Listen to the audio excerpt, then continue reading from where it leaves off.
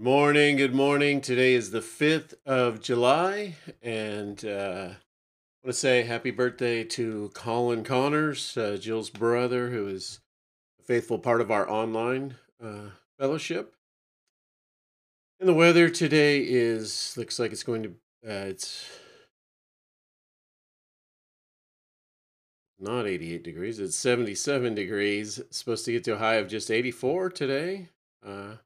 A little bit cooler. That's nice, but a chance of thunder showers throughout the day. And I just want to give a shout out to all our amazing servants here at the church. What an amazing event we had last night. It was just incredible. A huge turnout from the community, and everything just was a real blessing to everybody that came. And so thank you all for your help. And let's pray and we'll get into our lesson here. Heavenly Father, we just thank you for this day. We thank you for that incredible event last night, that outreach to the community, and so many were here and got to enjoy that and take part in that fellowship. And so, Lord, we just ask that you would use that to just sow seeds in their hearts, Lord, to just draw people closer to you, Lord. And Father, we do want to lift up the youth conference coming up next week, the VBS coming up the following week, Lord. Lots of events, Lord, and we just ask that you would bless those events as well, Lord, coming up. And of course, our fellowship tonight, Lord, we just ask that you would bless that as well, that you would be with the teachers and the worship content, the craft, and the just all of it, Lord. That it would just be an amazing evening, glorifying and worshiping you again, Lord. And so, Father, be with us now as we get into your word here. Open our eyes and our hearts. In Jesus' name we pray. Amen. Okay, God's ability and his promises, and we have Jeremiah chapter 32.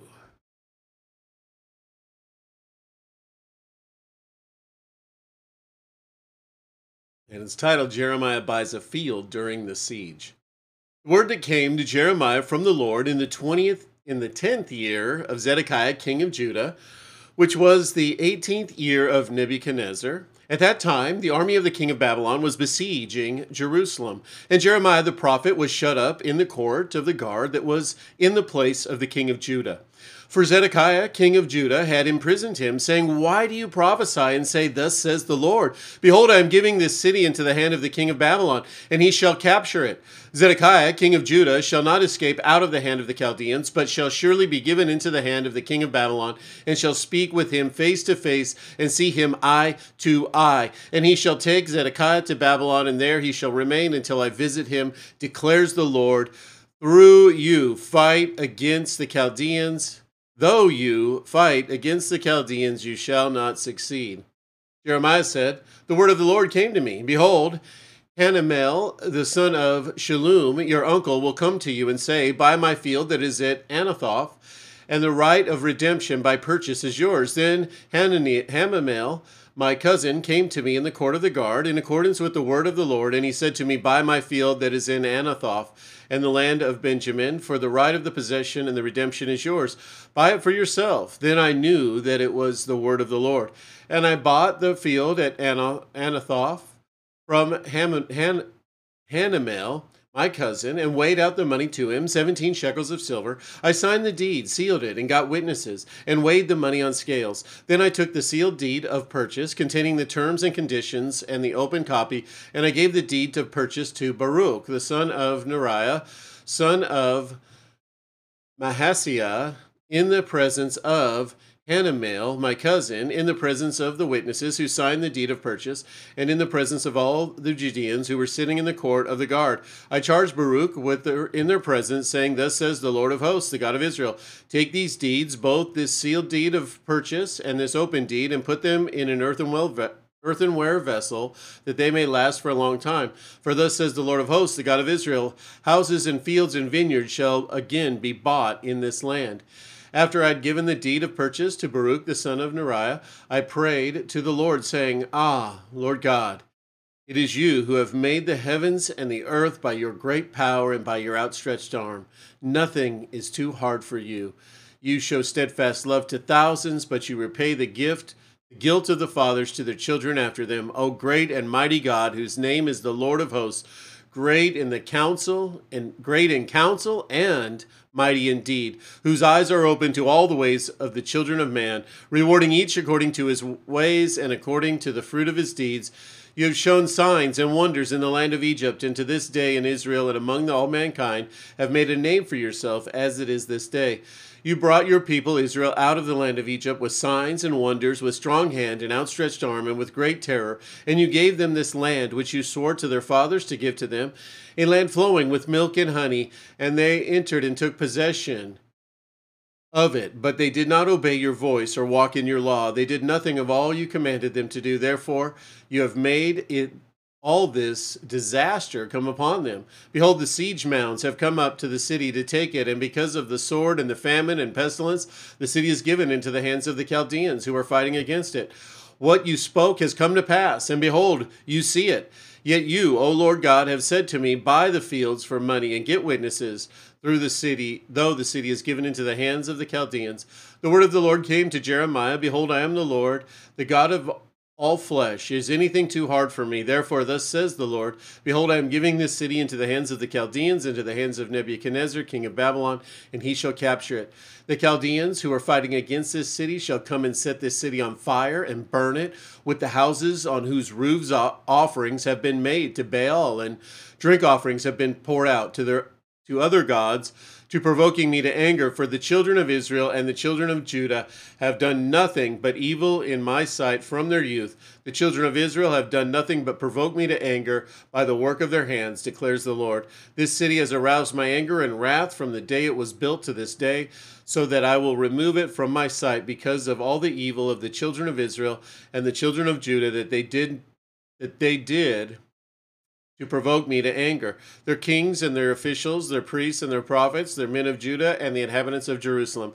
They have turned to me their back and not their face, and though I have taught them persistently, they have not listened to receive instruction. They've set their abominations in the house that is called by my name to defile it. They built the high places of Baal in the valley of the son of Hinnom, and to offer up their sons and daughters to Molech, though I did not command them, nor did I enter into my mind that they should do this abomination to cause Judah to sin. Now therefore, thus says the Lord, the God of Israel, concerning this city which you say is given into the hand of the king of Babylon by sword, by famine, and by pestilence.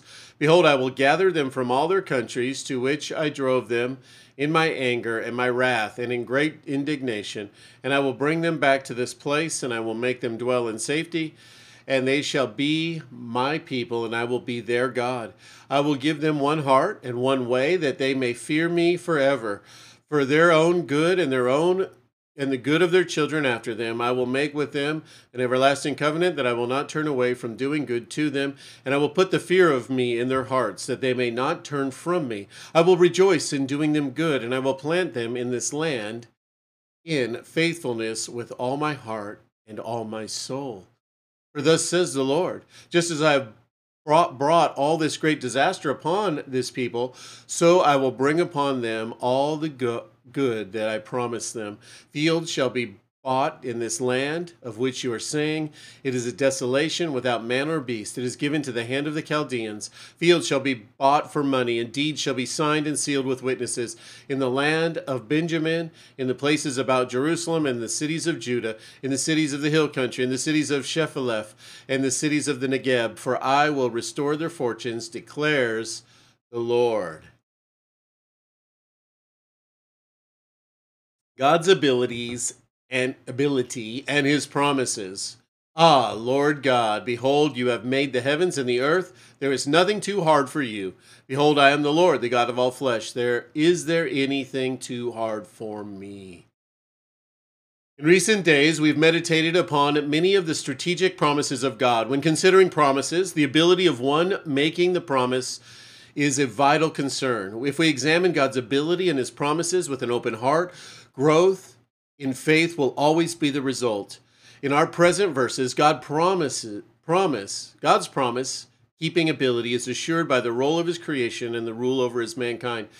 How able is God to fulfill his promises? Jeremiah answers it by by confessing God is the creator of the universe. Ah, Lord God, behold, you have made the heavens and the earth by your great power and outstretched arm.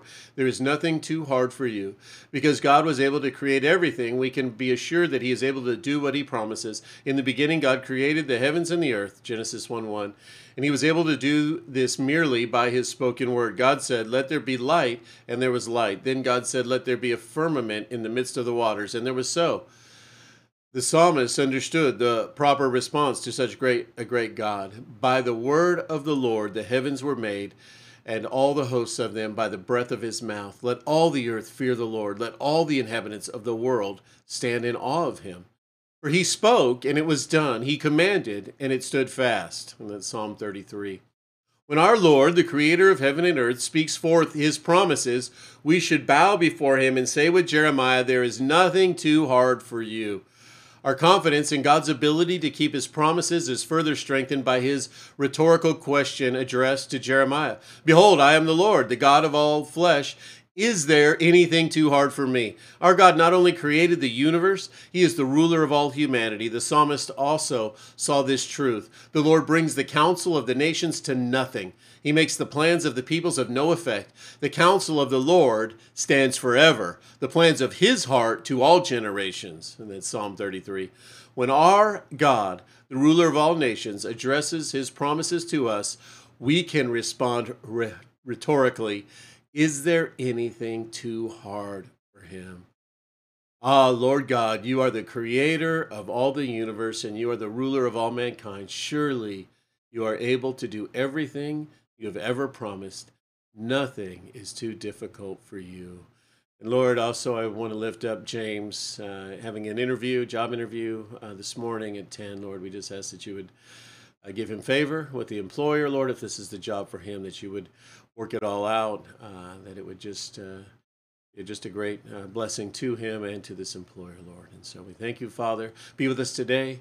Give us strength, peace, and in Jesus' name we pray. Amen. All right, guys, may the Lord bless you guys, and we'll see you tonight.